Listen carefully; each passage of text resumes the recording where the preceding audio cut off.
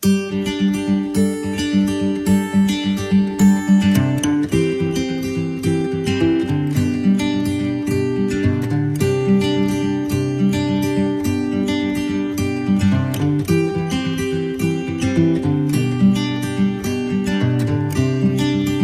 going to move a little bit over to my left so maybe you can see. Some of you, I probably just blocked your view, so I apologize.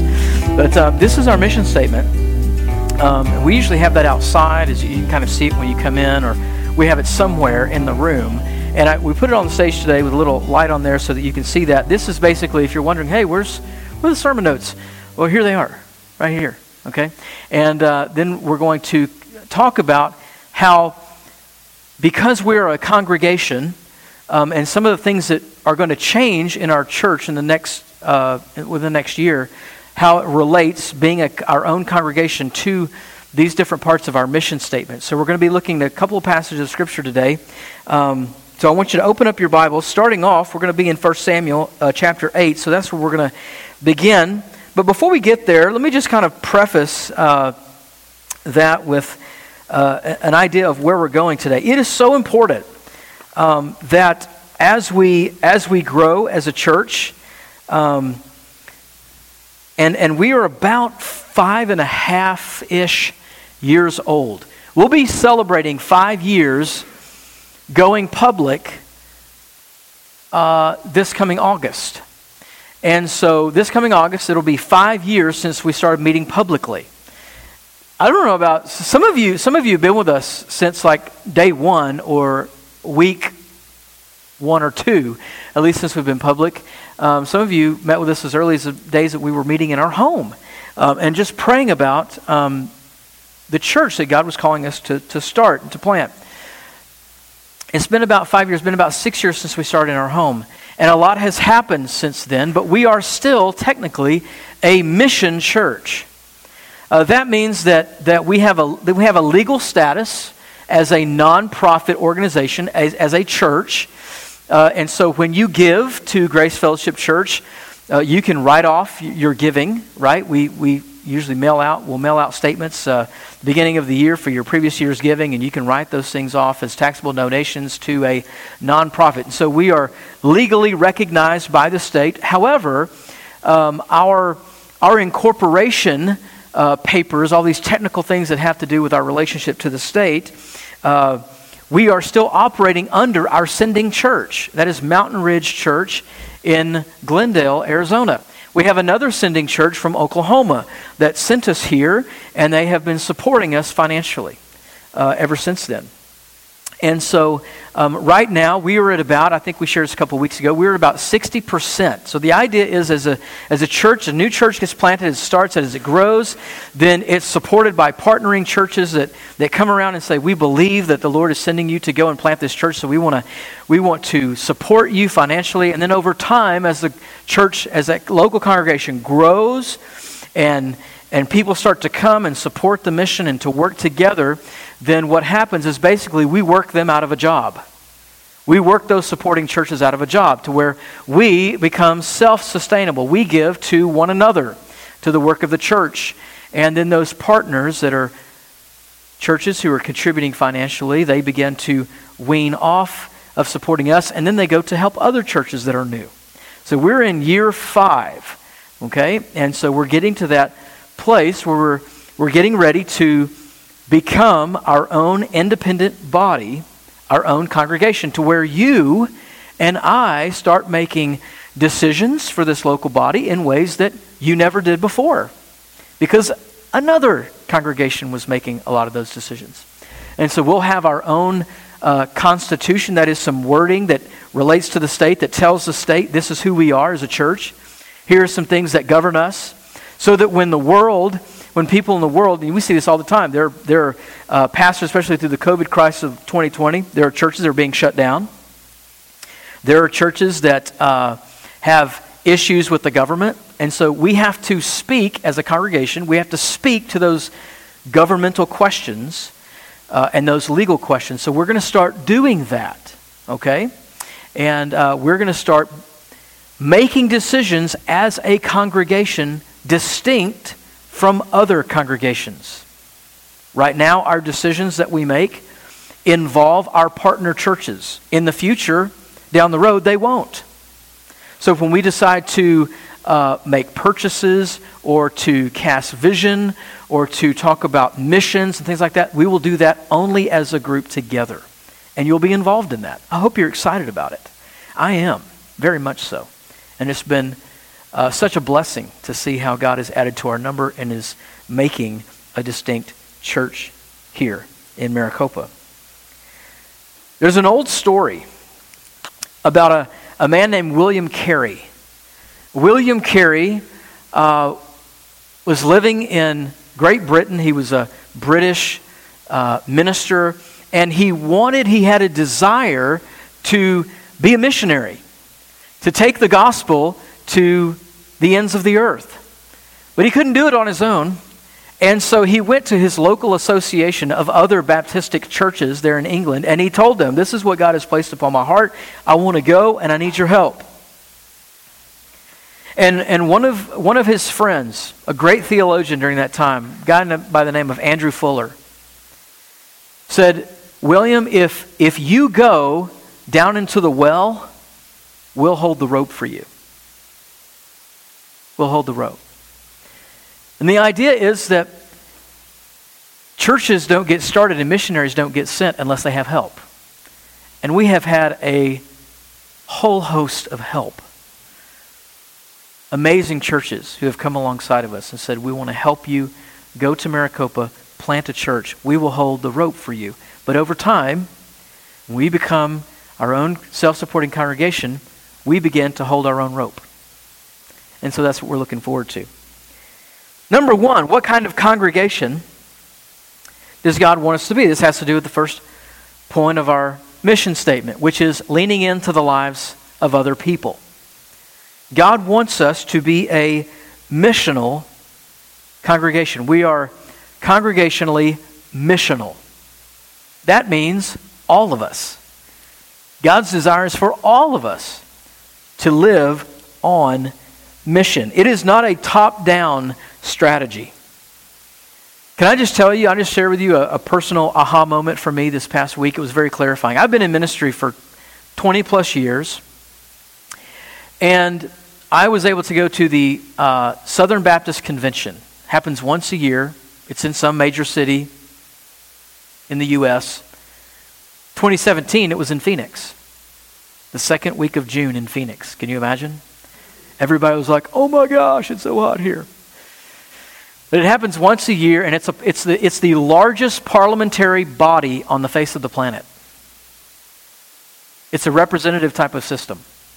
And so Baptist churches all around the world meet together, and they have a big meeting, and they vote on things.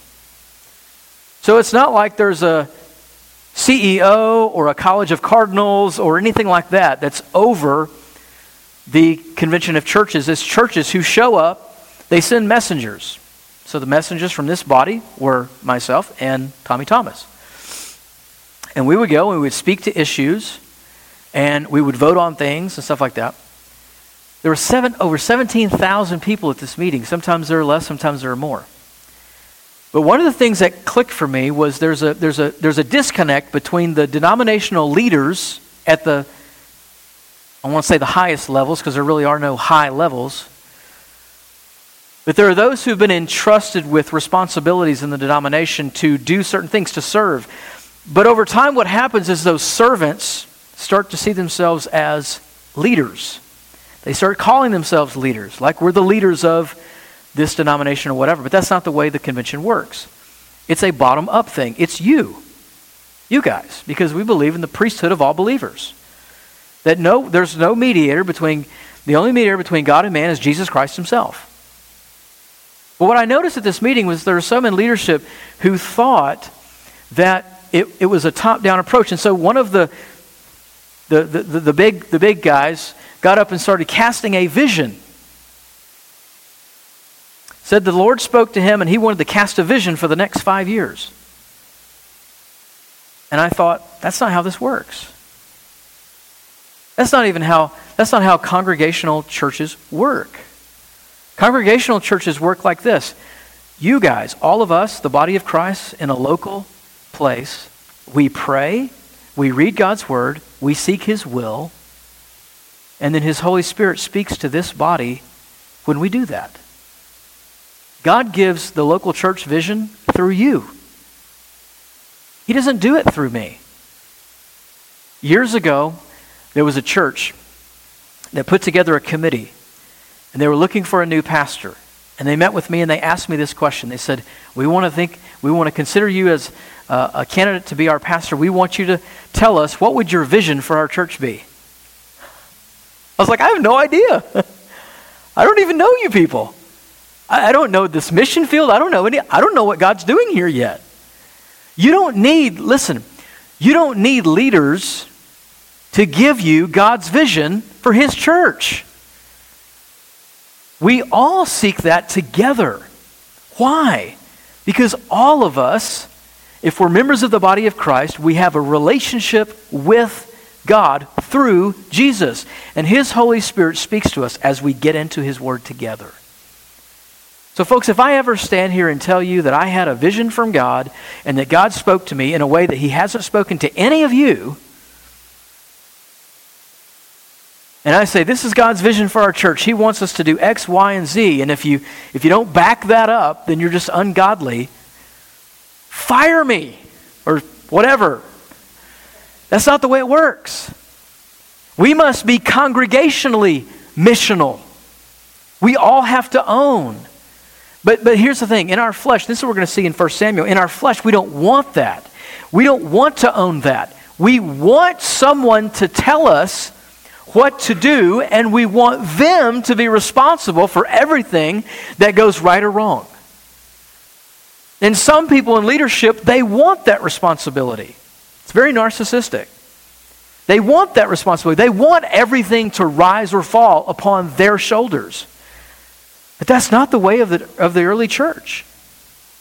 So, in 1 Samuel chapter 8, in 1 Samuel 8, listen to what happens in the life of Israel. You'll remember this if you were with us when we went through 1 Samuel. Verse 10, Samuel spoke all the words of the Lord to the people who had asked him for a king. And he said, now, up to this point, Israel had never had a king. God spoke to them in the wilderness. They followed him. He gave them his law. He appointed leaders. But they had no king. They wanted to be like the other nations. They wanted to have a king. They wanted to have a point man. And he said, verse 11 says, this will be the procedure of the king who will reign over you. He will take your sons, place them for himself in his chariots and among his horsemen, and they will run before his chariots. He will appoint for himself commanders of thousands and of 50s, and some to do his plowing and to reap his harvest, and to make his weapons of war and equipment for his chariots. Now, we stop right there. Men, let me just ask you this question of the men. I'm just saying this because I'm a man and I know. This sounds pretty enticing, doesn't it?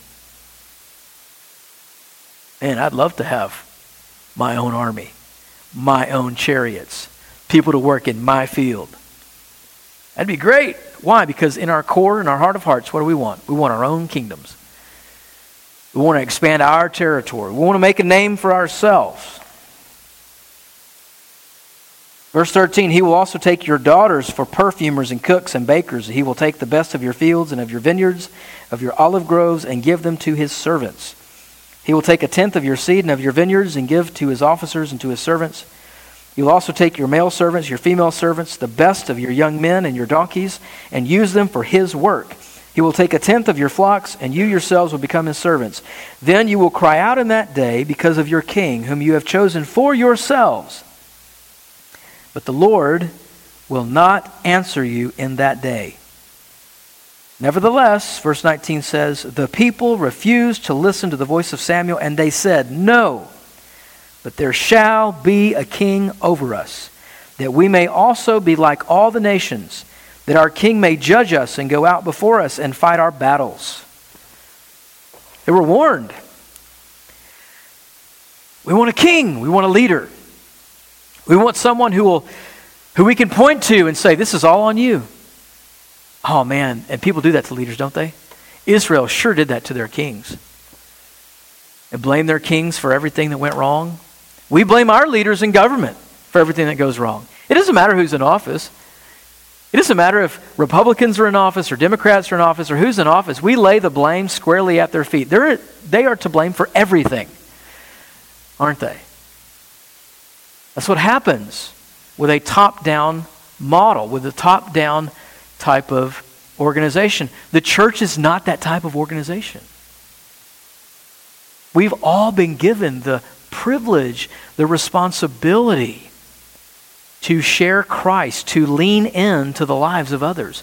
So when you see our mission statement, don't think that these are bullet points that only refer to the leaders in the church, the people in position. This is all of our identity. It has to be adopted congregationally by everyone. And so when we say that the first part of our mission statement is to lean into the lives of other people, the question for us, how do we measure that as a church? It's not, well, what kind of programs does the pastor lead, or does this team or group or committee or whatever lead for our church to do this? That's not the question to be asking. The question is, how is every member of the body of Christ leaning into the lives of the people around them? So it's not a program. It's a life posture. And so the question for each of us this morning, when it comes to leaning into the lives of other people, how are you owning that for your church? For our church to be missional, to be leaning into the lives of others, you have to be leaning into the lives of other people. And I personally have to be leaning into the lives of other people. I can tell you from experience that as a church member or as a pastor, it's the same. Many times the temptation is for pastors to talk about these things, to talk about discipleship, to talk about evangelism, sharing Christ with others and building up others in the faith as a program. Can I just tell you, in my ministry, I've led many programs. I don't want to lead any more programs. Doesn't mean I don't want to lead. I discovered years ago that God did not call me to run programs. He called me to disciple people. He called me to preach the Word of God, to proclaim the Word, and to disciple people. To invite other people to follow Jesus along with me. But if I'm not following Jesus myself, I have no business running a program that teaches people or tells people how to follow Jesus. It doesn't make any sense. And so, we are congregationally missional. I want to read something. Actually, you know what? I'm not going to. I'm going to move on. We are also congregationally devoted.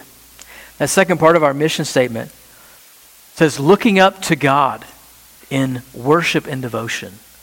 Looking up to Him. So when we lean into the lives of other people, we're looking horizontally. Where has God placed me? I love Henry Blackaby's book, Experiencing God. Have you ever read that, Experiencing God? Raise your hand if you've read Experiencing God. Yeah, a few of you. If you haven't read it, you need to read it. There's also a workbook you can go through. So good. But he says this. Henry Blackaby says this. When it comes to making disciples and doing ministry and reaching people for Jesus, it's less about trying to figure out what you can do for God, and it's more about looking around you, going into a place and looking and praying about and seeking God's wisdom. Where is God already working here? What's He already doing here? I met a guy named Jason Griffin in my church planter assessment retreat 5-6 years ago. And he said something I'll never forget. There were several new church planters who were ready to move into whatever city they were going in and tell everybody about Christ and plant a new church. And we had all these ideas, and we were broken over the amount of people who'd never heard the gospel. And man, we were ready. And he said this to us, took the wind out of us. He said, you know what? Your city, wherever you're going, they don't need you. What do you mean they don't need us? That's why we're here, because they need us, because we're Christians. We're going to tell them about Jesus. He said, they don't need you. They don't need all your little ideas about how to grow a church and how to do this and that. They don't need you. They need the Jesus in you. That's the difference. The Jesus in you. And so when we look around at where has God placed us, He's placed us in Maricopa, we should be looking around and saying, where is God already working? What opportunities is God going to give our church because you're here? See how that's different? So many people are looking for a church home and they're going, where can I go where those people or that pastor or that ministry are doing some great things? I want to be part of what that church is doing. But what churches should be doing, instead of setting program schedules and saying, this is what we're doing, we ought to be looking at one another, nose to nose and face to face, and saying, where do you work? Where do you live? Tell me about your family. How can we minister to the people under your umbrella? The people in your network, your husband, your wife, who don't know the Lord. How can we connect with the people in your workplace? What are the needs? Who are the people around you every day, every week who are vulnerable and need Christ? Looking around, that's leaning in. But then there's looking up to God in devotion. We need to be vertical, constantly looking up to God for direction. We have to be congregationally devoted. That is, in the same way, not just missionally, but devoted to God congregationally. That is, that we don't just look to certain people in the church, teachers, elders, preachers, adults, men only. No, men, women, children, single, married.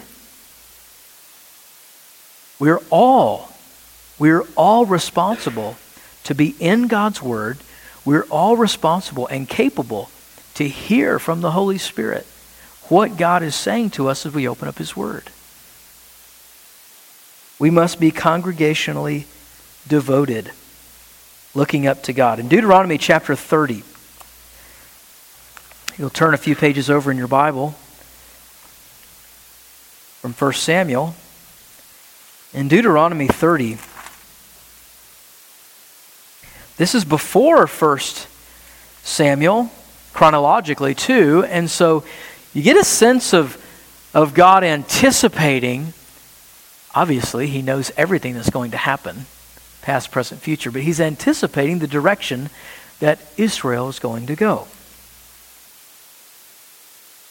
And so He issues this warning through His servant Moses, talking about the commandment. He says in Deuteronomy 30, "This commandment which I command you to obey is not too difficult for you, nor is it out of reach." He explains, "It is not in heaven that you should say, 'Who will go up to heaven for us to get it for us and make us hear it, that we may observe it?' Nor is it beyond the sea that you should say, 'Who will cross the sea for us to get it for us and make us hear it, that we may observe it?' But the word is very near you, in your mouth and in your heart, that you may observe it." When it comes to devotion, when it comes to spiritual maturity, there are two problems in the church most of the time. There are average, everyday people, believers in the church, who feel that someone else, someone greater, someone more experienced, someone better versed in Scripture, someone with some kind of theology degree, has to access God's will somehow.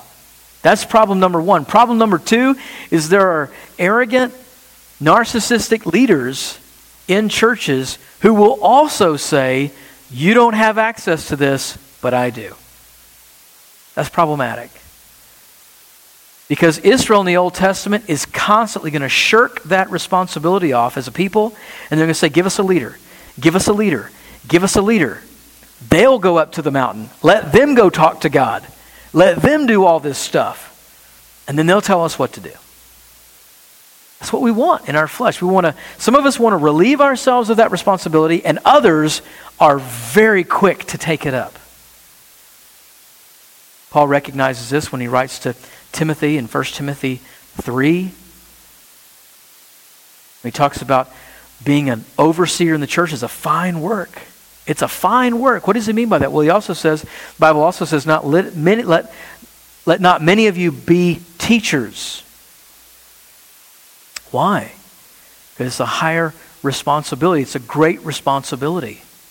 It's not something to be grasped, but it's a weight. It's a responsibility. But it's not some idea that leadership takes on all these things that other people do not take on when it comes to being devoted to God. Time in prayer. I believe that elders in the church should set an example of a prayer life. Yes. But we should all be in prayer on our knees. Amen? We should all be in God's Word. We should all be seeking God's will. We should all be learning. We should all be growing. We should all be spending time with the Lord. Notice the language in Acts chapter 2 of the early church. In Acts chapter 2, verse 42 through 47, what a beautiful picture of the life of the early church. After there were thousands of people who came to faith in Christ and then they were baptized, verse 42 says in Acts chapter 2, they were, listen, continually devoting themselves. Do you see that? Not the elders alone. These new believers. They weren't even mature believers. Do you know when discipleship starts? When following Jesus as Lord and Master starts? The moment you believe. The moment you believe. The Bible says they were devoting themselves. I hear people say all the time, well, I'm no theologian, or, I don't know a lot about the Bible, or, and sometimes that's kind of an excuse of not living a life of devotion to God. Well, I'm not a pastor. I'm not on staff at some church. I've only been a Christian X amount of years, so I'm no expert. You don't have to be an expert, but you have to follow Jesus. We have to follow Him as Lord. We have to be in His Word. And it's not easy. It's a discipline. It's a discipline to pray. But Paul also says, hey, listen, Christians ought to be the most disciplined people in the world. We've been saved by the blood of Christ. A man who knew no sin went to the cross and died in your place and in my place.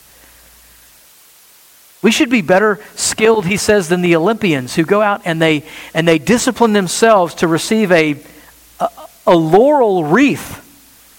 And today we give away gold medals, right? That's not going to lose its value. But back then, guess what you were given? If you were Usain Bolt and you ran as fast as that guy does, and you beat everybody on the face of the planet in a foot race, you know what they give you? A little wreath of greenery that's dead in a matter of days. If it were here, it'd be a matter of hours, right? Paul says, why in the world would we not think that we need to be devoted to Christ and running in such a way to win? Look at what we get when we cross the finish line. Eternal life with our Savior and Lord. We should all be motivated by that. We should all be devoted to Christ. Whatever discipline is involved, let's do it. He says they were devoting themselves, verse 42, to the apostles' teaching, to fellowship, to the breaking of bread, to prayer. Everyone kept feeling a sense of awe, and many wonders and signs were taking place through the apostles. And all those who had believed were together. They had all things in common. They began selling their property and possessions, were sharing them with all as anyone might have need. And day by day, continuing with one mind in the temple, breaking bread from house to house, they were taking their meals together with gladness and sincerity of heart, praising God and having favor with all the people. And the Lord was adding to their number day by day those who were being saved. What a beautiful picture of the early church. They were not organizationally devoted. Nope. It wasn't like, well, at the Acts 2:42 church, we have a bullet point in our mission statement that's filed away in a drawer somewhere, and it says that the church as an organization is devoted to God. Well, that sounds good and looks good, doesn't it? No, that wasn't this early church. The early church was every single person. Every single person was devoting themselves to these things, the life of the early church. Prayer, breaking bread together, preaching of the word, continuing with one mind in worship. We must be congregationally devoted. So when we talk about looking up to God in worship and devotion, looking up to God for direction, seeking His will, that's every single one of us. Have you been doing that? Have you been seeking God's direction for our church? I want you to do that. We need you to do that. I'm doing that. But I can't be the only, and I shouldn't be the only one doing that. I invite you to seek the Lord's will for our church as we spend time in His Word. We must be congregationally devoted. And then finally, congregationally distinct. This last part of our mission statement, living out our faith. Living it out in the world. I don't have to tell you, you've seen the news, you've read the articles, you're aware, you've seen it in the real world, how antagonistic our culture is becoming to Christians. And not only to Christians, to theists, that is Muslims too, who believe that there is one God, they're monotheistic. To anyone who's theistic, Christians, particularly in some areas for some reasons, that our culture is becoming increasingly more antagonistic toward Christians. You see that, right? But Jesus sends us out as salt and light. That is, we're difference makers. Now, I don't know about you, but there are times in my Christian life, I just want to pack up the kids and move to some place where there are no other people. I remember early in our ministry, Emily and I, she grew up in Chile. Beautiful country. She's lived in some beautiful places.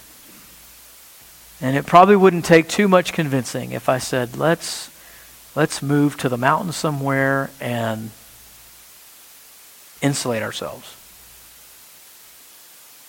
And I remember one time thinking, God, would you send us to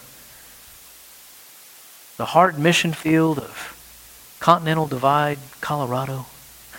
That'd be really tough there. And immediately the Holy Spirit said, there are no people there. Why in the world would I send you to where there are no people? This was years ago. But that's many times what we want. We just want the stress to go away. We want to insulate ourselves. Or we want as Christians to have someone else to do it for us. And I'm so glad that there are apologists out there, public apologists who go on TV and they get to be the ones who talk to Larry King because, man, I would not want to do that. Or they get to be the ones to debate Christopher Hitchens or Richard Dawkins or these atheists. Man, I'm so glad somebody else who's smart enough to do that and who works hard I'm glad that's not me. Man, let them do that. I just want to mind my own business. Yes, there are people that God gifts for those ministries, but God wants every one of us, to live out our faith. Not to just possess our faith, but to live out our faith, to engage in tough conversations with our friends and family. Doesn't have to get political, but it can be spiritual.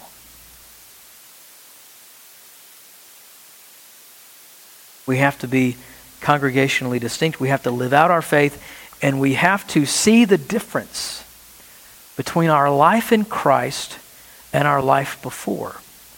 One final passage, Ephesians chapter 4. Starting in verse 17.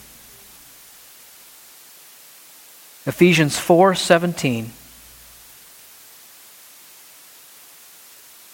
Paul says, I say therefore and affirm together with the Lord that you walk no longer as the Gentiles also walk in the futility of their mind,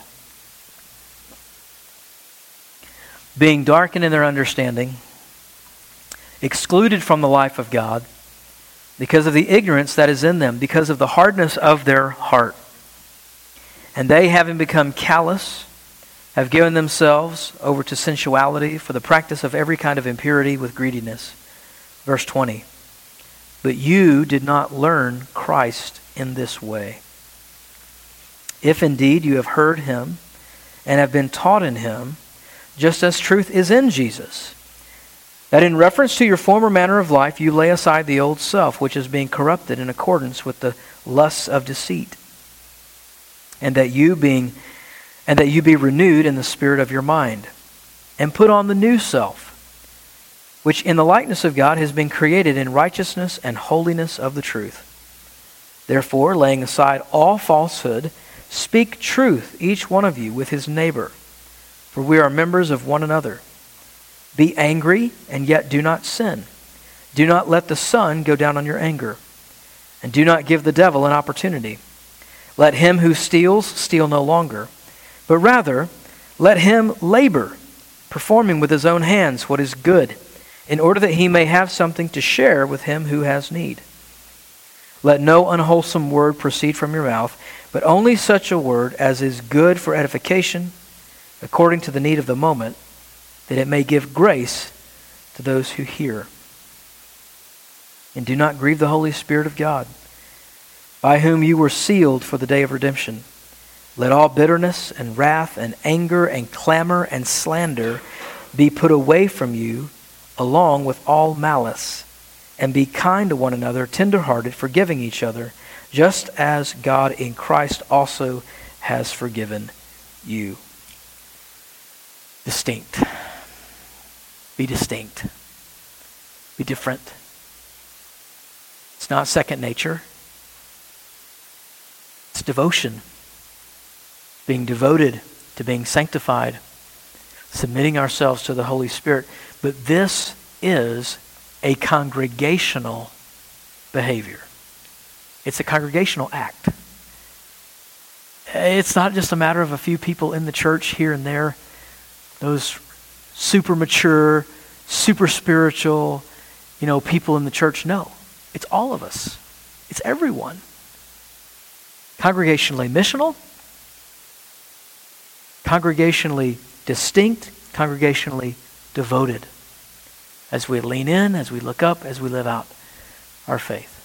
I invite you to think about these things as we become a distinct church, an independent church, a body of Christ on our own as we live together. Think about these things, our mission statement, and being a part of this congregation and what it means to be part of the body of Christ here. Through Christ, the Bible says we can do all things. And I believe that as Christ being the center of our life as a church and all that we do, that he is going to grow us spiritually, that he's going to grow us numerically, as we look for opportunities to serve, as we look at places where he's working. I know he's going to provide those places. He already has. As we begin to get ready to pray, I just want to share one of those opportunities. We mentioned Tommy earlier. He's preaching up in California, kind of on the border, California and Arizona, one of the hottest places in the world right now. Here's an example of how this works. And I just want to speak highly of Tommy just for a moment. Tommy, if you don't know him, is always looking for places where God is working. Always. If you get into a conversation with him, his eyes are not just going to gloss over and ignore some of the things you're going to say. He's going to hear what you're saying, and he's going to ask little probing questions. Well, tell me more about that. He's trying to find out where God's working. And not long ago, he came and asked us to pray about a missions opportunity in Winkleman, Arizona. He asked this church to pray. He didn't think, well, God's put something on my heart, but there are no resources and we don't really know. No, he shared it with the body of Christ and he said, here's an opportunity. I think God is in this. He's put a burden on my heart. Can we pray about this? We prayed about it as a church. And then as we prayed about it, it seemed that God was doing something and he was working in a way that we could come alongside what God was doing and we could be a part of it. And we did. And now there is a new church plant in Winkleman, Arizona, a Hispanic church plant in a Hispanic community that's getting ready to put a church planter and a pastor in there to reach these people for Christ, right next door to an elementary school. And you were part of that. And that wasn't some grand vision casting thing from somebody. That was a member of the body of Christ saying, God has placed this on my heart. I think he's working here. Would you all pray about it? And then we'll see. I love that. I love that about being part of this church. But folks, we have to continue to seek the Lord's face, each one of us, and try to hear his voice and invite one another to come along and be part of that. And that's the way this church is going to operate. That's the way we are going to operate. Not program driven, not top down, but bottom up, all of us listening to the voice of the Lord and obeying him. Amen? I invite you to be a part of it, to pray more for our church and about how we can come alongside you and minister to one another. Let's pray together. Would you stand with me as we bow? And then we'll be dismissed into the surface of the sun, also known as Arizona. Father God, we thank you, Lord, for your word today. Lord, I'm just encouraged. The people that I see in this room, and I know their stories, and I know, Father, your work in their life, and I know, God, that you have placed them here together with us for a purpose. I thank you, God, for all of our stories, all of our pasts, all of our experiences that culminate in this body. Some histories, some experiences, very difficult. Some things we're even still battling through and with right now. God, I know that there are troubles this morning in this room on people's hearts, but I know that you're willing and able to minister to them through your Holy Spirit, to give comfort, to give peace, to give power, to sustain. So God, I pray that you would do that. And I pray that not a single person in this room would think that they're insignificant or that they're second to someone else. But God, that we would be encouraged by the presence of your Spirit in our lives, that we would know that you have placed us here as a member of the body for a specific reason, and that we have so much that you desire for us to contribute spiritually, physically, emotionally, in so many ways. Father, I thank you for the beauty of the body of Christ. And Lord, as we dismiss today and go to our homes, Father, would you speak to our hearts that we would be burdened, that we would know what you want us to do, what our next step would be. Maybe it's to pray for others in this body who may be reluctant to be open, to be more involved in some way or another. Father, maybe we go home with a burden to just pray more for this body and to take more seriously the responsibilities that you've given us. And to just begin to think of church not as a top-down type of hierarchy, power structure, but Lord, that we would all seek your face. That we wouldn't say, well, who's going to go for us?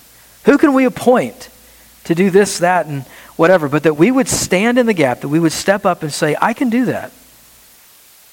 I want to serve.